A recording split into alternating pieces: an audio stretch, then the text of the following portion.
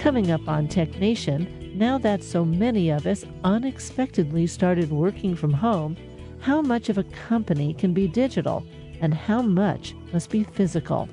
Robert Siegel joins me to talk about the Brains and Brawn Company, how leading organizations blend the best of digital and physical. Then you may have first heard of cytokine storms with reference to COVID, but in fact, they can be caused by many conditions. Jim Joyce, the CEO of San Diego's Seagen Therapeutics, talks about their efforts to intervene quickly with all manner of cytokine storms. All this coming up on this week's Tech Nation.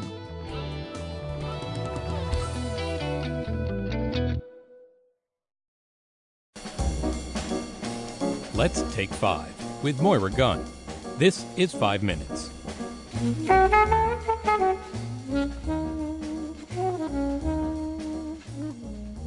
In 2013, I spoke with Harvard psychology professor Mahzarin Banaerjee about her book Blind Spot: Hidden Biases in Good People. Don't think you have any hidden biases? Hint, they're hidden. Professor Banaerjee credits her interest in bias research to the work of Yale professor Marcia Johnson, who measured unconscious bias in people suffering from amnesia. It's exactly work like that that got me interested in this topic. I did not come to the study of unconscious bias by worrying about things like race and gender and so on. I was busy as a graduate student studying human memory. And when I was in the early 1980s doing that kind of work, a little revolution was happening in the field of memory. People had begun to discover that for 100 years, psychologists had measured memory by simply asking people to report back on some prior episode. They would say, can you remember where you lived when you were 5 years old, or what did you eat for breakfast? All of these are very conscious, deliberate ways of reaching back into our minds to pull out some information from the past. And amnesic patients really don't have any of it in different forms. The severely amnesic ones really can't even remember the face of a doctor that they might see every day. And yet they seemed to remember certain things. And that was, for me, a revelation, because if that was the case, not only in amnesic patients, but later shown to be true in all of us, then what would that say for how we go about remembering our attitudes? Do I even know what my preference is? Maybe I don't know what it is. And that was so. Marcia Johnson's study was one of several studies that got us thinking about how you can both know and not know something in the same mind. So here's what she does that's so interesting. She gave people, amnesic patients, and then a control sample of people who had more intact memory. She gives them faces of people to look at, and with each face, she presents a little description of this person. This person was in the Naval Academy and received an award, or this person was in the Air Force and had to be dishonorably discharged. Let's just take those two as examples. Well, later, when you ask amnesic patients, tell me, when you look at this face, can you tell me anything about this person? They would say, absolutely not. I don't even remember seeing this face before. And yet if you said to them, look at this face and tell me, is this person a good person or is this person a bad person? And it turns out that with close to 100% accuracy, if you had said awarded a medal for bravery versus dishonorably discharged, they would, with close to 100% accuracy, say good or bad accurately. Now, that meant that something did remain in their minds, and it was an important piece of information. It was whether to remember that this was somebody to approach or avoid in the future, even though they had zero recollection for the face. You ask yourself, why, at the end of a 30-minute interview, do I love this person so much? Or why do I find myself being agitated by this person? And you might ask yourself if something that happened in the first few moments set you up on a path whereby all you're doing is simply reinforcing the first impression that you had formed. And at the end of 30 minutes, all you've done is made sure that you have evidence for that very first feeling that you had. This archive TechNation interview features Harvard professor Mahzarin Banaerjee and her book Blind Spot: Hidden Biases of Good People.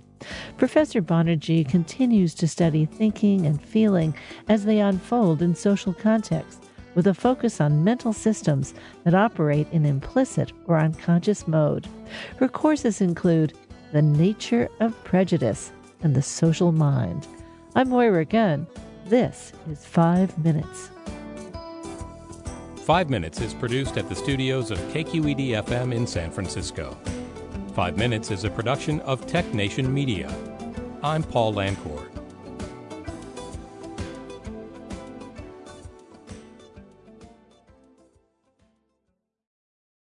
From San Francisco, I'm Moira Gunn, and this is TechNation.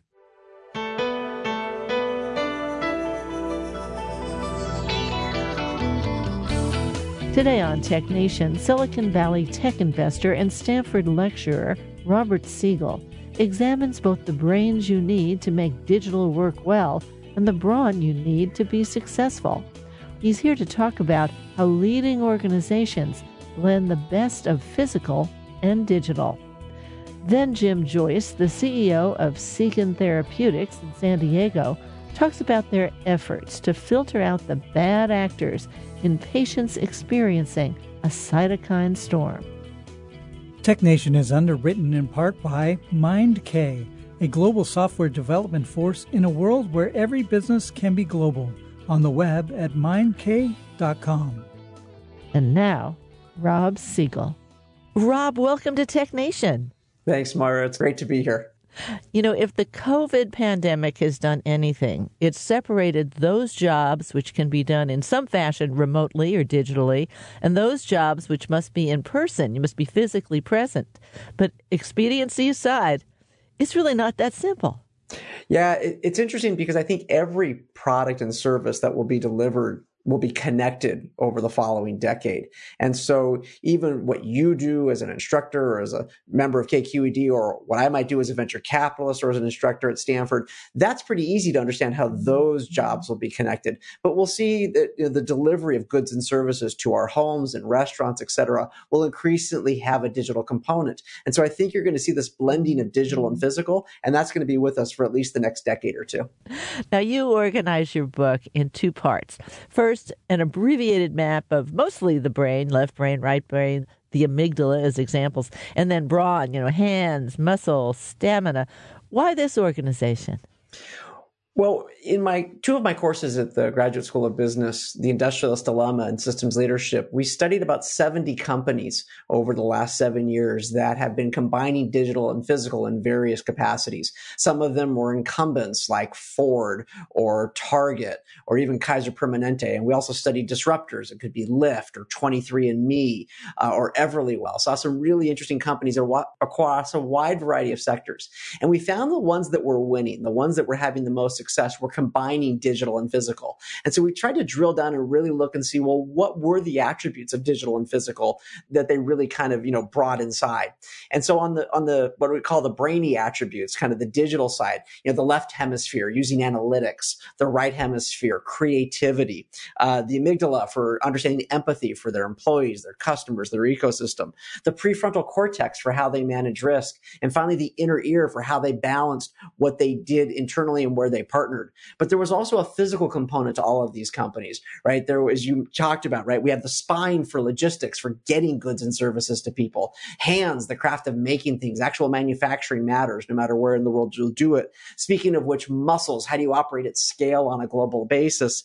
Hand-eye coordination, how do you kind of drive and shape an ecosystem to get what you want to have happen? And stamina, surviving over time. And so those 10 attributes, 5 digital, 5 physical, really kind of exemplified the key important things that we saw to winning organizations over the last 7 years. Well, certainly everybody has heard about this left brain, right brain, analytic versus creativity. Is one more important than the other? No, I think actually they're all important. And I think that was kind of really what struck us when we started the courses. We had this thesis, right, that we would have kind of these incumbent dinosaurs who would come in and most of them would be dying off and a few of them would do okay. And then we'd bring in these disruptors who were changing everything. And boy, we couldn't have been more wrong. We found that the winning companies were really, really good at both digital and physical. And I think one of our takeaways was that incumbents are not doomed and disruptors are not ordained. Now, no company is going to be good on all 10 attributes. Generally, you'll find a company, the really successful ones, will be good at 7, 8, or 9. But even where they're weaker, they'll find ways to work with other organizations to help complement their weaknesses. And I think that was kind of the key learning for us is it's not that one's more important than the other. It's that they all matter. And the question is, how will you be successful in how you succeed across those 10 different attributes? Now, you've mentioned the amygdala. This is sort of the source of empathy and emotion and feeling. Are we really talking about empathy in business school these days? Actually, quite frequently, at least we are at Stanford. It's a big part of the curriculum. As we train the students, to make sure that they are aware of what's happening in their workforce. We make sure they understand what's happening with their customers. It happens in product design. It happens in how you organize your company. And so it's a big part of the discussion and by the way, even mental health comes up repeatedly, as an issue for the labor force, and we've seen it because of the pandemic. One of the best leaders that I ever saw who really kind of did great empathy was Bernard Tyson, the former CEO of Kaiser Permanente. Bernard would come into the class and he'd start talking to the students and he would talk about how he'd like to spend a day a month watching his doctors and his nurses work, just watching them and understanding what was happening from their perspective, talking to patients. He even talked about empathy for the government, which I thought was really interesting, because Bernard would have to go to Washington. What? Yes. What? Well, because Bernard would talk about how the government was, his largest payer, as well as regulates everything that they do in delivering healthcare. And so when he would go to Washington, whether he was talking to Democrats or Republicans, no matter what his personal political views were, he looked at the people on the other side of the table as representing his members, no matter what side of the political aisle those people were on. So he always had conversations with people in Washington seeking to understand, this representative, this senator, this president is representing people who voted for them. And those are my members and my customers. And I've got to listen very closely to, what they're saying and what they're trying to get accomplished. And I found him to be one of the most amazing leaders I've ever had the privilege of getting to know and work with. He passed away way too suddenly. It was a real shame when we lost him. This is really an interesting proposition. When you talk about a healthcare system, Kaiser Permanente, because you say, gee, that's where brain and brawn have to both be present. You can't do a healthcare system completely remotely, certainly not a medical center, a hospital. An example you talk about in the book is UCSF Health, University of California, San Francisco Health. And you talk about its entire ecosystem. What is UCSF Health and what is its ecosystem? It was fascinating when we had the president of UCSF come to Stanford. What he talked about was all of the various people that he had to deal with, right? So he's a member of the University of California education system. So there's research that goes on. There's, doctors and nurses. They're a member of the community. They're one of the largest, hospital providers in the city of San Francisco. There's technology providers that are trying to sell to them.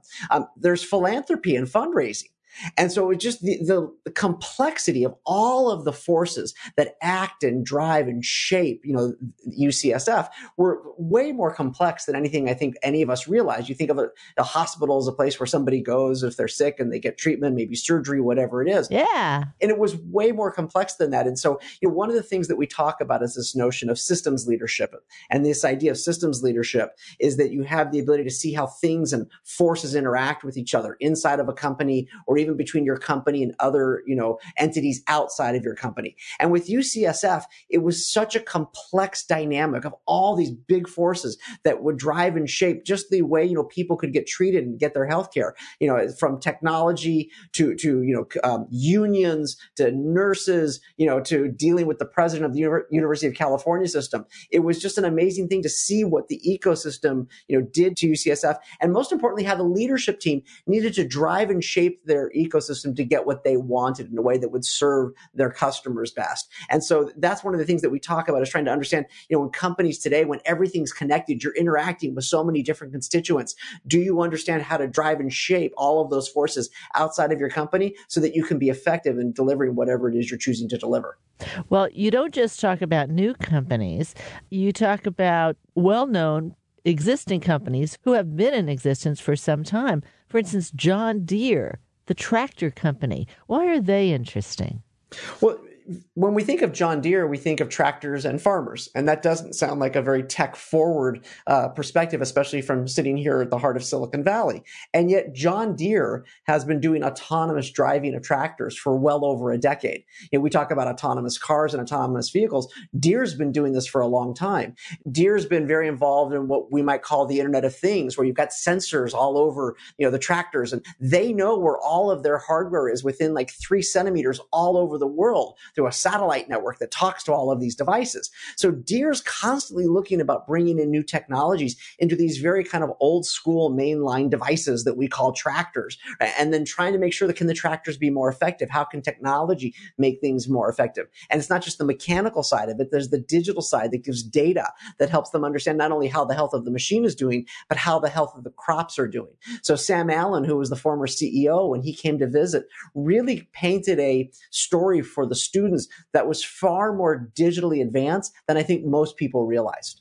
Well, we've always talked about in recent years the Internet of Things. I never thought about the Internet of Tractors. The Internet of Tractors is a thing. That's really what the T stands for in IoT.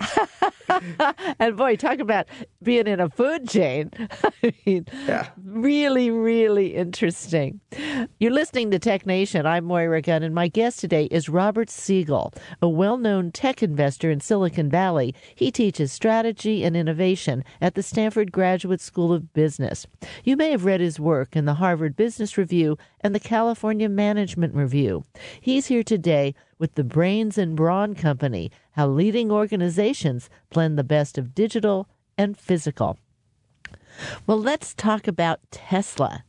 Does Elon Musk actually work with anyone but himself? I'm just kind of asking that question on the side. It's funny. Elon Musk is a truly amazing business leader, right? You see someone like that once every 1,000 years or 100 years, whatever it is. Let's face it, the dude lands rockets on barges in the middle of the ocean, and that's pretty cool, Moira. But the flip side, if we look at Tesla, oftentimes where I think we can emulate certain things that they do is how they blend digital and physical together in the delivery of vehicles. And we see how that's very different, versus the kind of the traditional automotive companies. But Tesla's done something that I think most companies can't do. Tesla has taken a very vertically oriented approach where they actually do most of the things themselves, from their hardware to the software to the making of the vehicle to the distribution. And so that's really kind of a unique thing. Most companies today, be they startups or be they disruptors, need to figure out, in a world that blends digital and physical, what are they going to do themselves and where are they going to partner? So Tesla is world class in terms of what they've been able to accomplish in the last decade in kind of transforming the mobility industry. But to some ways, we can't learn from all of the lessons from Tesla. This idea of digital first, to talk to your customers and how you engage with the customers, they're great at that. They're probably best in the world at that in the mobility industry. But if a company says that they're going to try and do everything the way Tesla has done and not partner with as many companies, I think that's kind of unique to Elon. And I think that's just because he's such a unique leader. So I think studying him in that way, it's interesting, but I don't think that's something that most business leaders can emulate. When the pandemic set in economically, there were a number of companies, startup companies, they say, oh, well, that's it. It's too bad you started up then. Bad timing. And then other companies, they gained traction. They got an advantage almost during the pandemic. The need for them, the demand grew. One of those is Instacart. Yeah, Instacart kind of talk about being in the right place at the right time. They had this interesting business delivering groceries through an app on our phone, so we don't have to go to grocery stores. It would be much more convenient. And when we were all locked in our houses, we still needed to eat, Moira. And so like the speed with which their business accelerated really was something the likes of which nobody could have predicted. Now, I would argue that they were able to take advantage of it because of all the work they had done before. When we had the founder and now chairman of Apurva Mehta visit, he talked a lot about how he looked at his business as a four-sided market. You had people like us, the customers who buy the product, the shoppers, the people who go into the stores to get the goods that we want to buy. You had the grocery stores themselves who provide the goods that the shoppers pick up. And then finally, the CPG companies, the consumer product companies, the consumer packaged good companies, because they want to get data on who's buying what, where are they buying it. And all of that infrastructure was in place that when the pandemic hit, like it became something that was a like to have to a have to have for so many people, because maybe a lot of people couldn't go to grocery stores or they were concerned about going out because of their health, because of the virality of the pandemic. And so they were just well positioned at the right time. Another great example of that is Target. Target had, a combination of you could buy your groceries online and do your shopping online and then drive to the store and have it delivered right to the car. They were ready for it so that when the pandemic hit, their business just really ramped up and accelerated. And in those examples, you see a disruptor who was like kind of got fortunate, if you will, because of the pandemic, and an incumbent who was also able to take advantage of it because both companies had blended digital and physical, and that's what really customers needed. Both the old and the new. Both dogs got up, had their tricks in line. I like it. There you go. I like it. Of course, one of the things that just burst during the pandemic were people, after they finished their meal, looking around saying, well, we really need to spruce this place up. Home Depot just took off. Yeah, it's, Craig Miniar, the CEO of Home Depot, is an amazing leader. And when he visited us, one of the things that he talked about was don't fight the inevitable. Right. And so if you own a physical retail type of store, no matter what type it is, one of the things that you have to acknowledge is that customers want to buy through their computers and through their phones. Like e-commerce is a fact of life.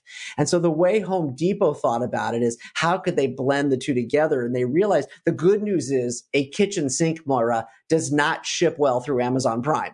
Right? You still actually want to go pick it up and see it. But people might be shopping for it through the interface of their computer screen or of their phone.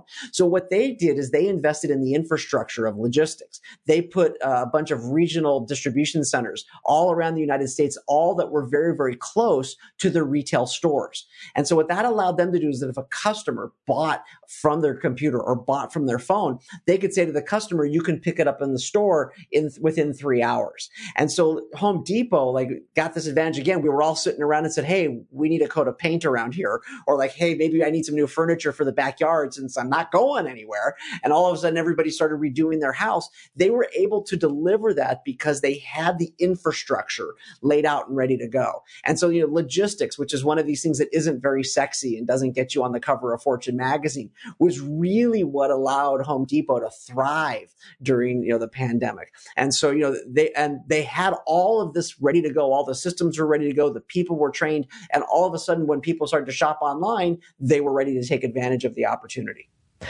I went to drop off an envelope of some sort. I actually don't write a lot of checks or letters. Nothing goes in the mail much any day. But at any rate, I went, and this is the height of the pandemic. I had to mail this thing. So I ran to my local post office, parked right in front. There were a bunch of mailboxes, jumped out, threw it in, got back in my car. And what was parked in front of me was a big postal truck, that was just jammed to the brim. And the fellow the postal worker had actually just rolled that big, rolling door up at the back. Right. Could see it.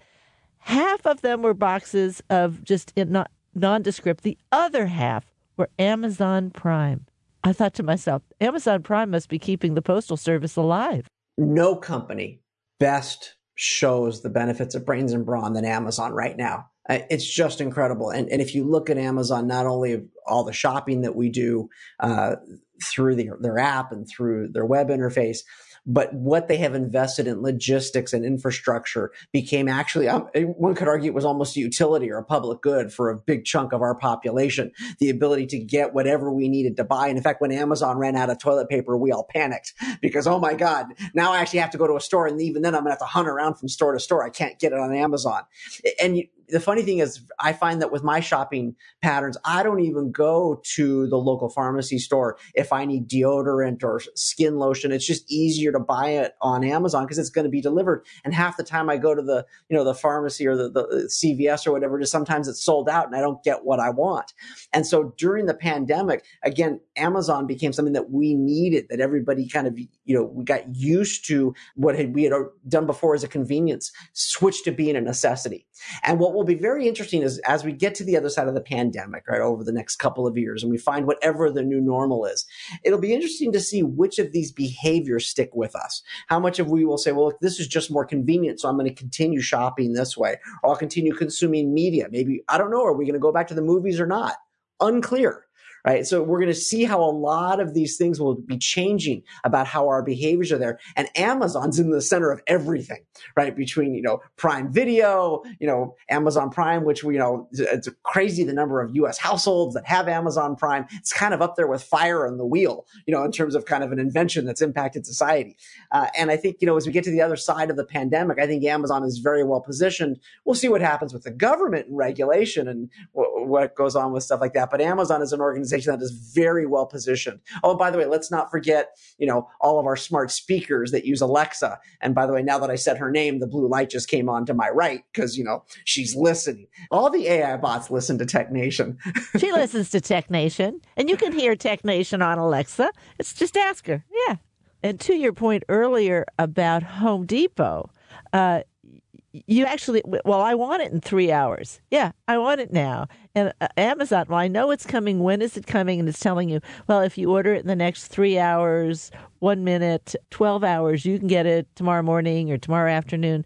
It's really feeding into our ability to get things. As opposed to having to run out to the store if we need it. How much of that do you think is going to stick with us? I think where it's convenient, it will stick. And so no matter what we do, healthcare, shopping, some of these things we're going to figure out are better. And let me give a healthcare example. 12 years ago, I was diagnosed with thyroid cancer and I had a thyroidectomy. And every year I go to see my endocrinologist and she, checks me out to make sure that everything's okay. And I get an ultrasound done and I get a blood draw done. And it's just part of my staying healthy and staying on top of my health to make sure everything's okay. And then I go and see her, and she, checks out my neck and touches me and make sure that all of my reactions are okay. And we talk about my medication and. Well, what's interesting is when the pandemic started, I had just had my ultrasound and my blood draw, but my annual checkup with my doctor got moved to a virtual one, right? And so we did it on video. And so the question is, we were able to get done in 10 minutes. 15 minutes of back and forth through video. What normally would have taken me, 20 minutes to drive to the doctor's office park, 15 minutes to walk in, wait, get called in, spend 30 minutes with her, leave. What had previously been a 90-minute exercise had become really a 15-minute exercise. And so on a future basis, as long as my numbers look good from my blood draws and my ultrasound looks okay, the images look okay, I think we will start doing some of the things that we started doing during the pandemic because people will realize that it's easier and more convenient. I've been speaking with Robert Siegel, the author of The Brains and Brawn Company, How Leading Organizations Blend the Best of Digital and Physical. We'll talk more after a break.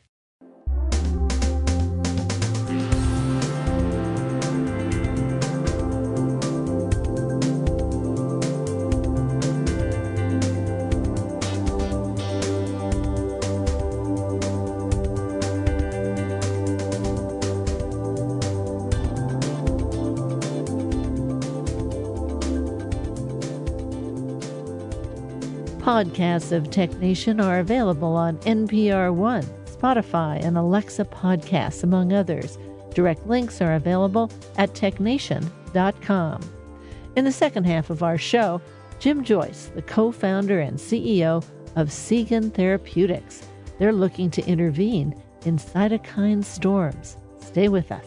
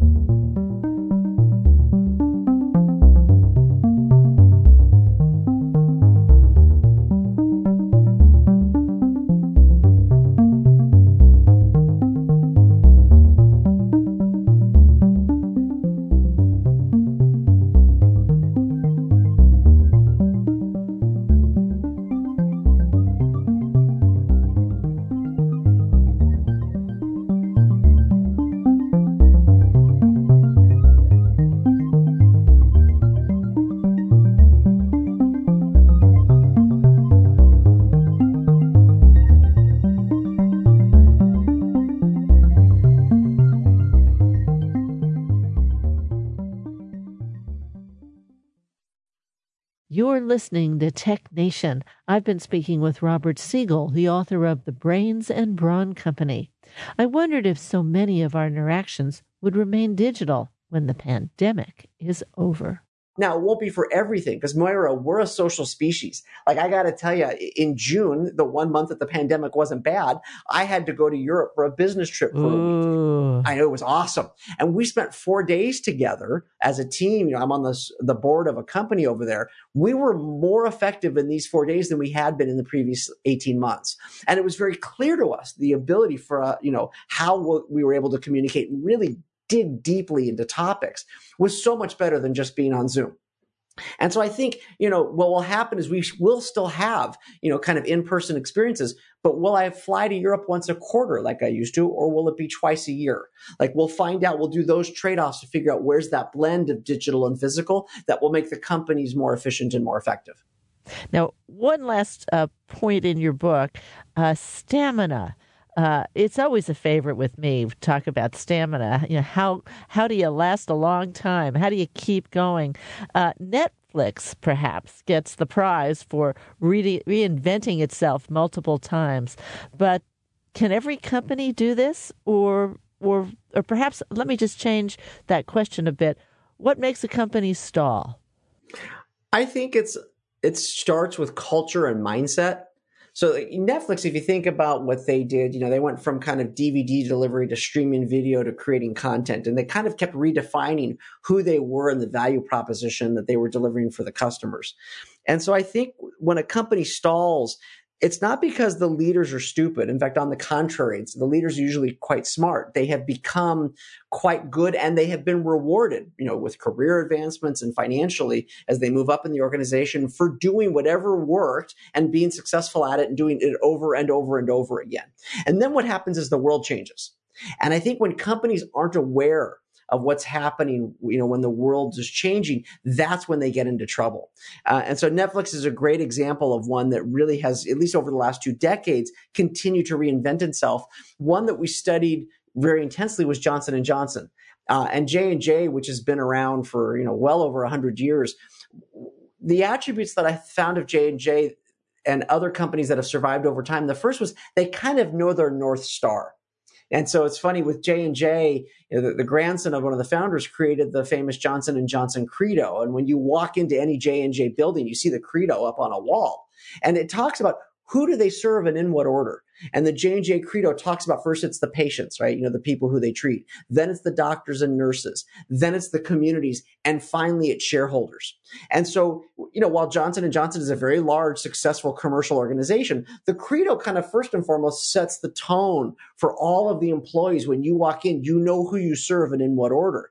And then they've done other things that have I think, been very successful for allowing them to help think and how they process things. They've got a constant set of multiple ways that they innovate, right? So they've got, a venture capital arm. They've got skunkworks arms. They've got all of these things they do that are constantly trying to figure out new ways to invent things. And they'll also acquire outside technologies if that's needed to do. So they really have this mindset of, we need to constantly be changing and evolving because, technology is changing and evolving. Our customers are changing and evolving. And it's as much a mindset as anything. And by the way, Maura, humans hate change.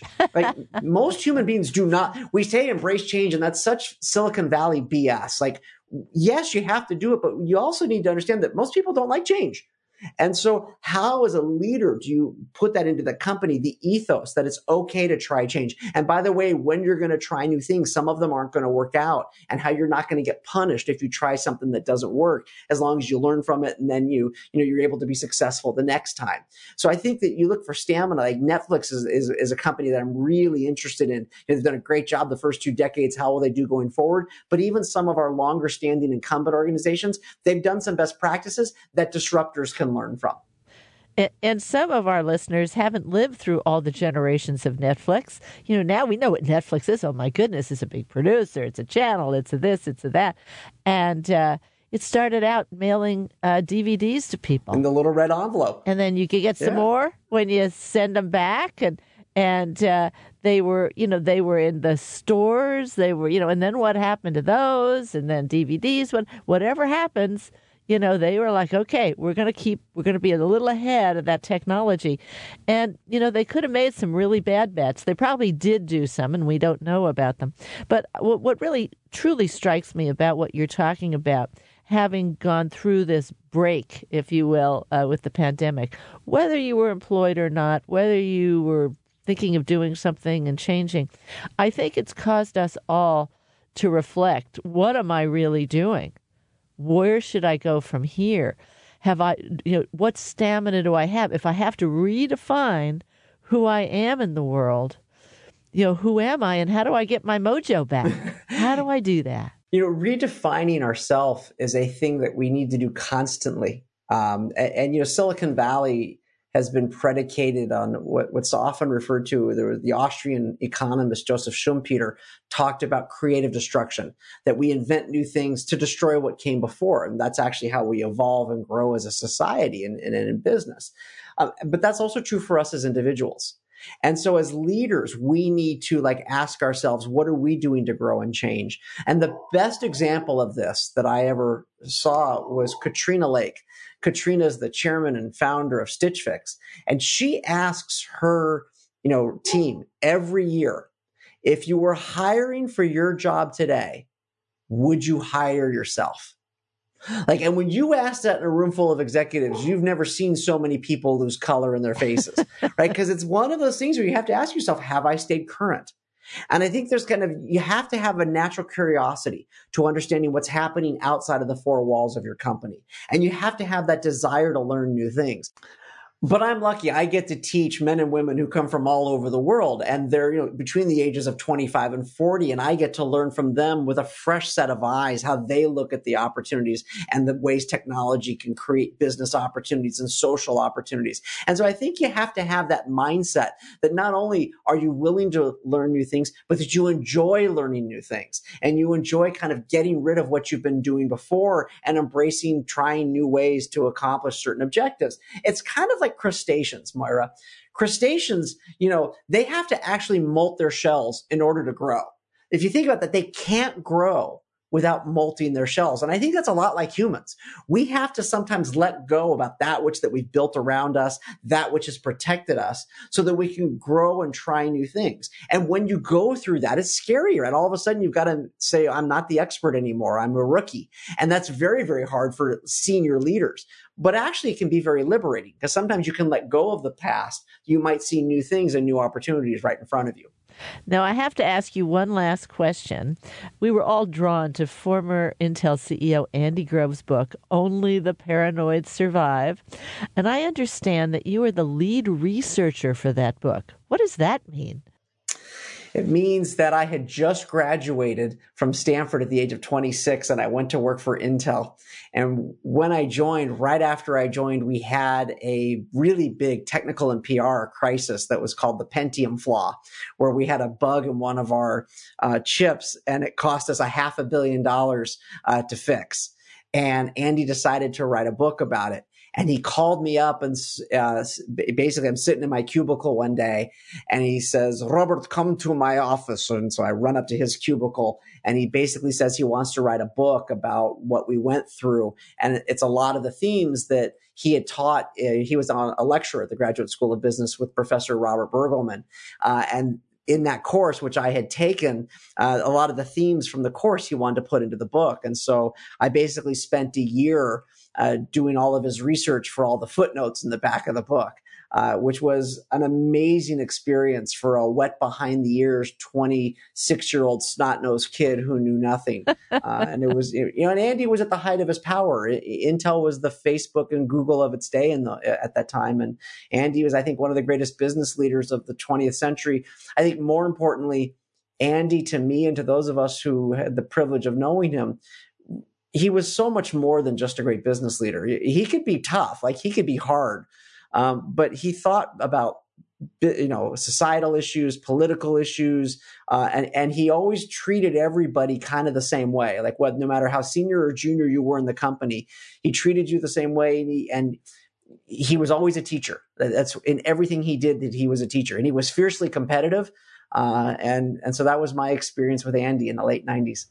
Well, I have to say that Andy's been on the show a number of times, but my first experience with him, I was moderating a panel, and I misspoke about something related to Andy. And it was actually about geography or something, and about Europe or Eastern Europe, where he was from. And it's when Andy Grove corrects you, that's first of all an experience. And then to do it in front of about 1,200 people, who also included my mother, afterwards, she and Andy are both talking to me afterwards saying, "You got that wrong." My mother's, "I can't believe it. We invested so much in your education." And Andy's like, "I know, I can't believe she didn't." I'm like, does everybody get corrected this way? Yes, we all got corrected. But by the way, the thing about Andy was that he held himself accountable to those same standards.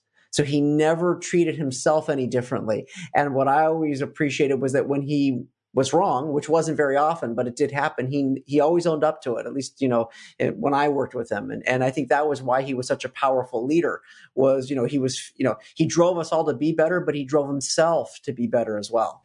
Well, Rob, this is such a pleasure. You're always welcome on Tech Nation, and I hope you come back and see us. Thanks, Maura. It's been a pleasure, and thank you for the opportunity to be here. My guest today is Robert Siegel. The book is The Brains and Brawn Company, How Leading Organizations Blend the Best of Digital and Physical. It's published by McGraw-Hill. I'm Moira Gunn. You're listening to Tech Nation. It took COVID to bring the term cytokine storm to popular attention, yet they are present and serious in a number of medical conditions. Seagen Therapeutics in San Diego is working on interventions in the face of cytokine storms. Jim Joyce is its CEO. Well, Jim, welcome back to Biotech Nation. Moira, it's wonderful to be on with you today. Now, some of the medical terms we've all become familiar with during the pandemic aren't just about the pandemic or about COVID. And included in that list is cytokine storm.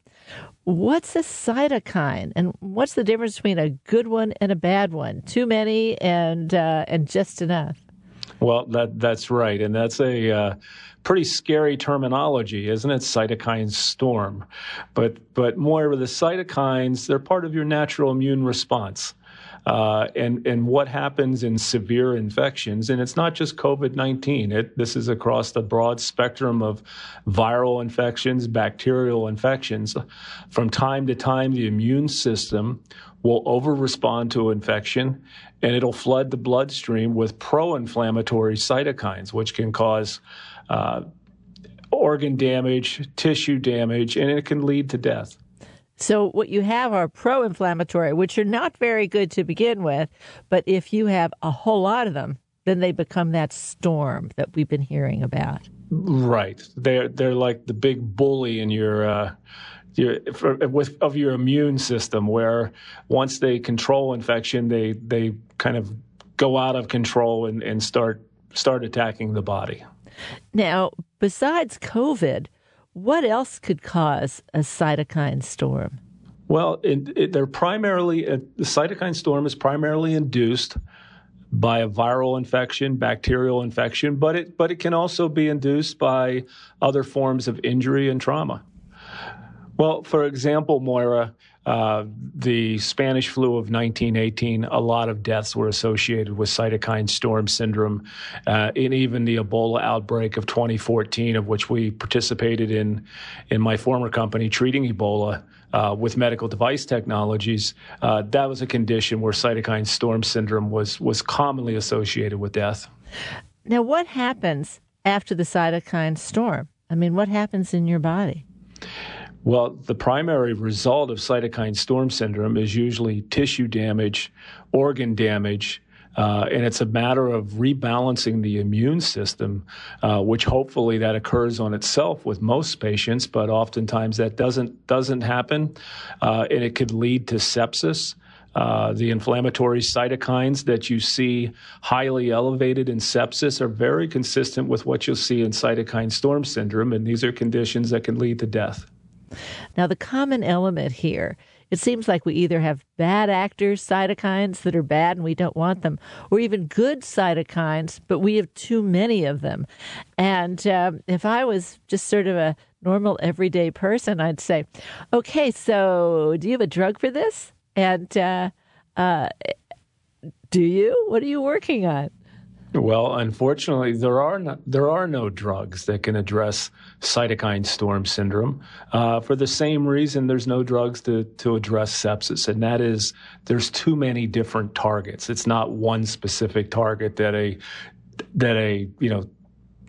targeted drug could go after. You need to be able to quickly be able to modulate or rebalance this hyperactivation of cytokines that's occurring from the immune system, but not just have a rapid real-time impact on reducing pro-inflammatory cytokines, but also eliminating the source of inflammation, which could be COVID-19 virus, or it could be a multitude of other viral or bacterial infections in most cases. So drugs are constantly being tested, Moira, but generally they're single-target drugs. You see a drug against a cytokine called IL-6 or a drug to address TNF-alpha. They're regularly tested, but have not demonstrated the ability to provide clinical benefit in controlled studies. Our approach at Seagen Therapeutics is to rapidly eliminate both the inflammatory cytokines in concert with eliminating the pathogen source, which in COVID-19 is the virus itself. Well, Moira, what we're doing is significantly different. We're focused on advancing blood purification therapeutics.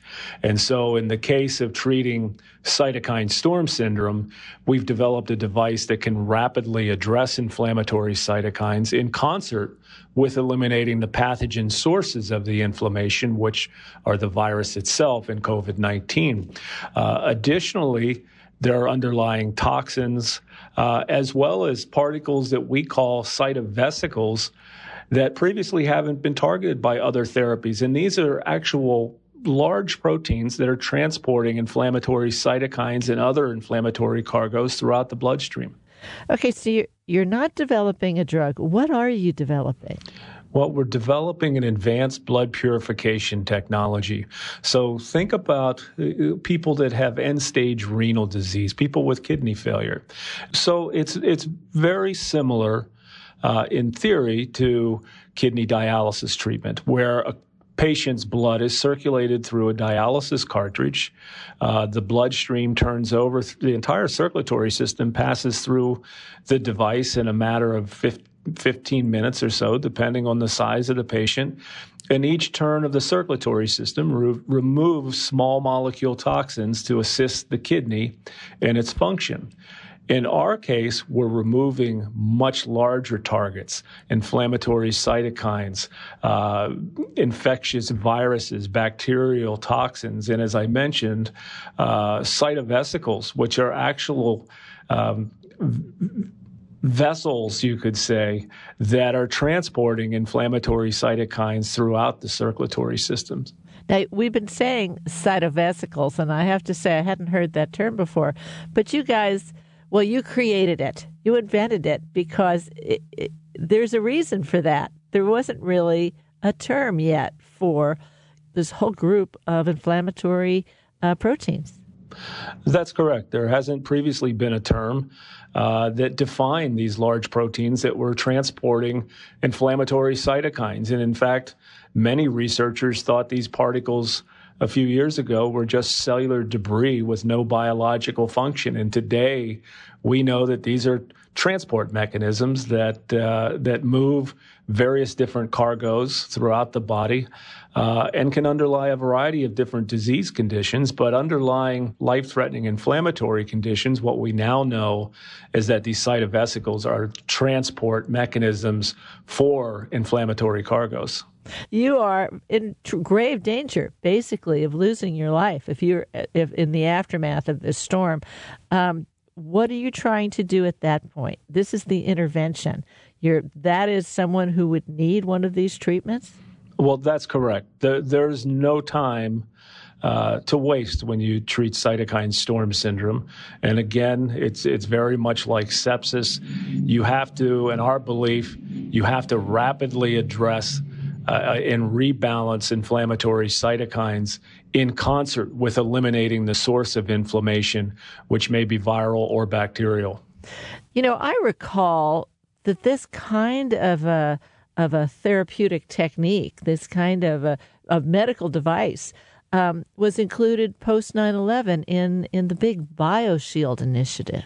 Well, I'm glad you brought that up, Moira, because I was very active on Capitol Hill and testified on the need for medical device countermeasures, specifically blood purification technologies, because the reality is it's not possible to align post-exposure drug therapies with threats, especially when you don't know what the emerging threat is going to be. Until there's an actual outbreak of a pathogen or a dissemination of a bioterror agent, until that occurs, you don't have a starting point to advance a drug development program. So we believe our vision has always been that you need medical devices, specifically blood purification technologies that have broad spectrum capabilities to address viral pathogens, bacterial toxins, but at the same time can inhibit the overproduction of inflammatory cytokines that cause severe infections.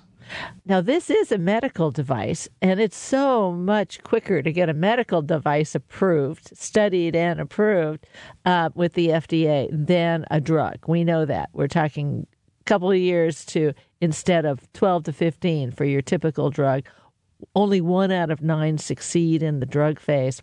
But that doesn't mean that you don't do studies. And tell us about, for instance, your latest study, what you're doing there. Moira, in regards to our studies, we've completed a series of in vitro studies which demonstrate the capabilities of our device to remove therapeutic targets. So these include pro-inflammatory cytokines, as well as viral pathogens, bacterial toxins. We did a study that modeled the removal of cytovesicles that we spoke of earlier. And additionally, we have an interest in inflammatory conditions where there's inflammation that contributes to various forms of liver failure, including hepatic encephalopathy. And so in some cases, we call that HE as an acronym, but in certain cases, there's inflammation, which causes the blood-brain barrier to become very permeable, and it allows toxins that aren't being removed by the liver because of liver failure to move across the blood-brain barrier and can cause people to become comatose. And we believe the use of our technology could be extremely important in that indication as well. What causes HE? Well, it's driven by liver failure. It can be acute forms of liver failure, chronic forms of liver failure. It's actually quite common in people with cirrhosis, at least the lower grades, but there's 4 grades, and grade 3 and 4 are extremely severe. Grade 3, people generally aren't aware of their circumstances or situation. Grade 4 is defined as a coma. And essentially, your liver is not able to remove toxins such as bilirubin, bile acids, ammonia, and it moves across the blood-brain barrier into the brain. So in our most recent study, we demonstrated the ability to simultaneously eliminate the presence of bile acid, bilirubin, and ammonia from human blood. So that was a great study that validated the capabilities of our device, not just to treat life-threatening inflammatory conditions such as sepsis, but also to move into other indications as well. And how long did it take to remove significant levels? Oh, in the case of bilirubin, we removed greater than 85% in the very first hour. Well, some of these people were really looking for you at this point. How do we get rid of this? Well, we'll just remove it. Well, let's just say if you're a grade 3 or grade 4 hepatic encephalopathy patient, your mortality rate, your 30-day mortality rate is upwards of almost 40%. So a very significant problem and a major unmet need in health.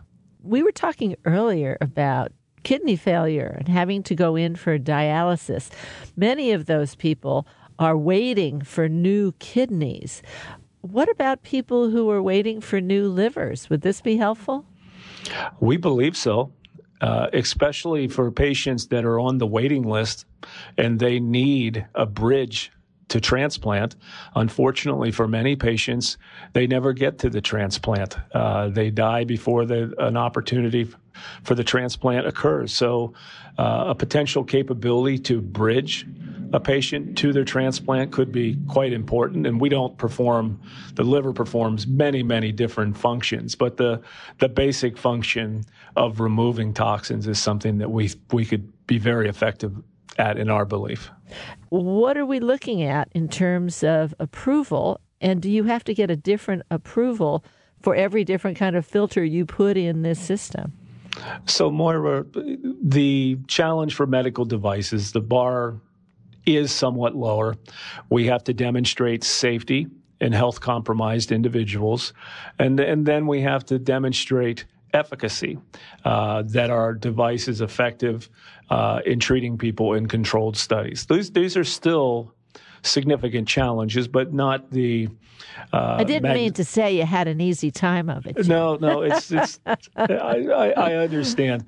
But for us, our pathway is to demonstrate safety and then bridge our device into pivotal studies of different disease indications where there's an unmet need that needs to be filled. And these are large market conditions such as sepsis, but there are also smaller market conditions where the need is very significant, like hepatic encephalopathy, which I mentioned earlier. We are planning to file what's called an investigational device exemption towards the end of this year that requests permission to initiate human studies.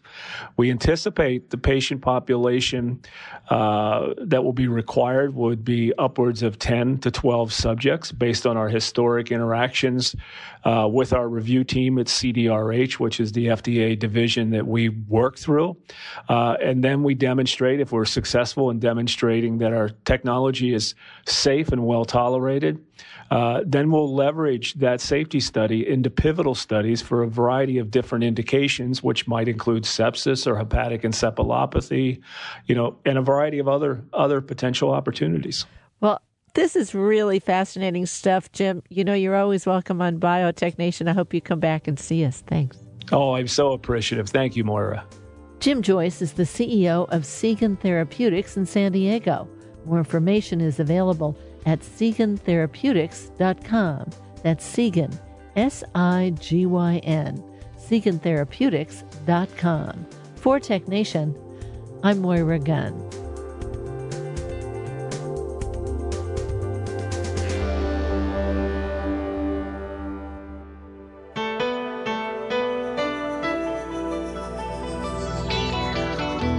Tech Nation and its regular segment Biotech Nation are produced at the studios of KQED-FM in San Francisco.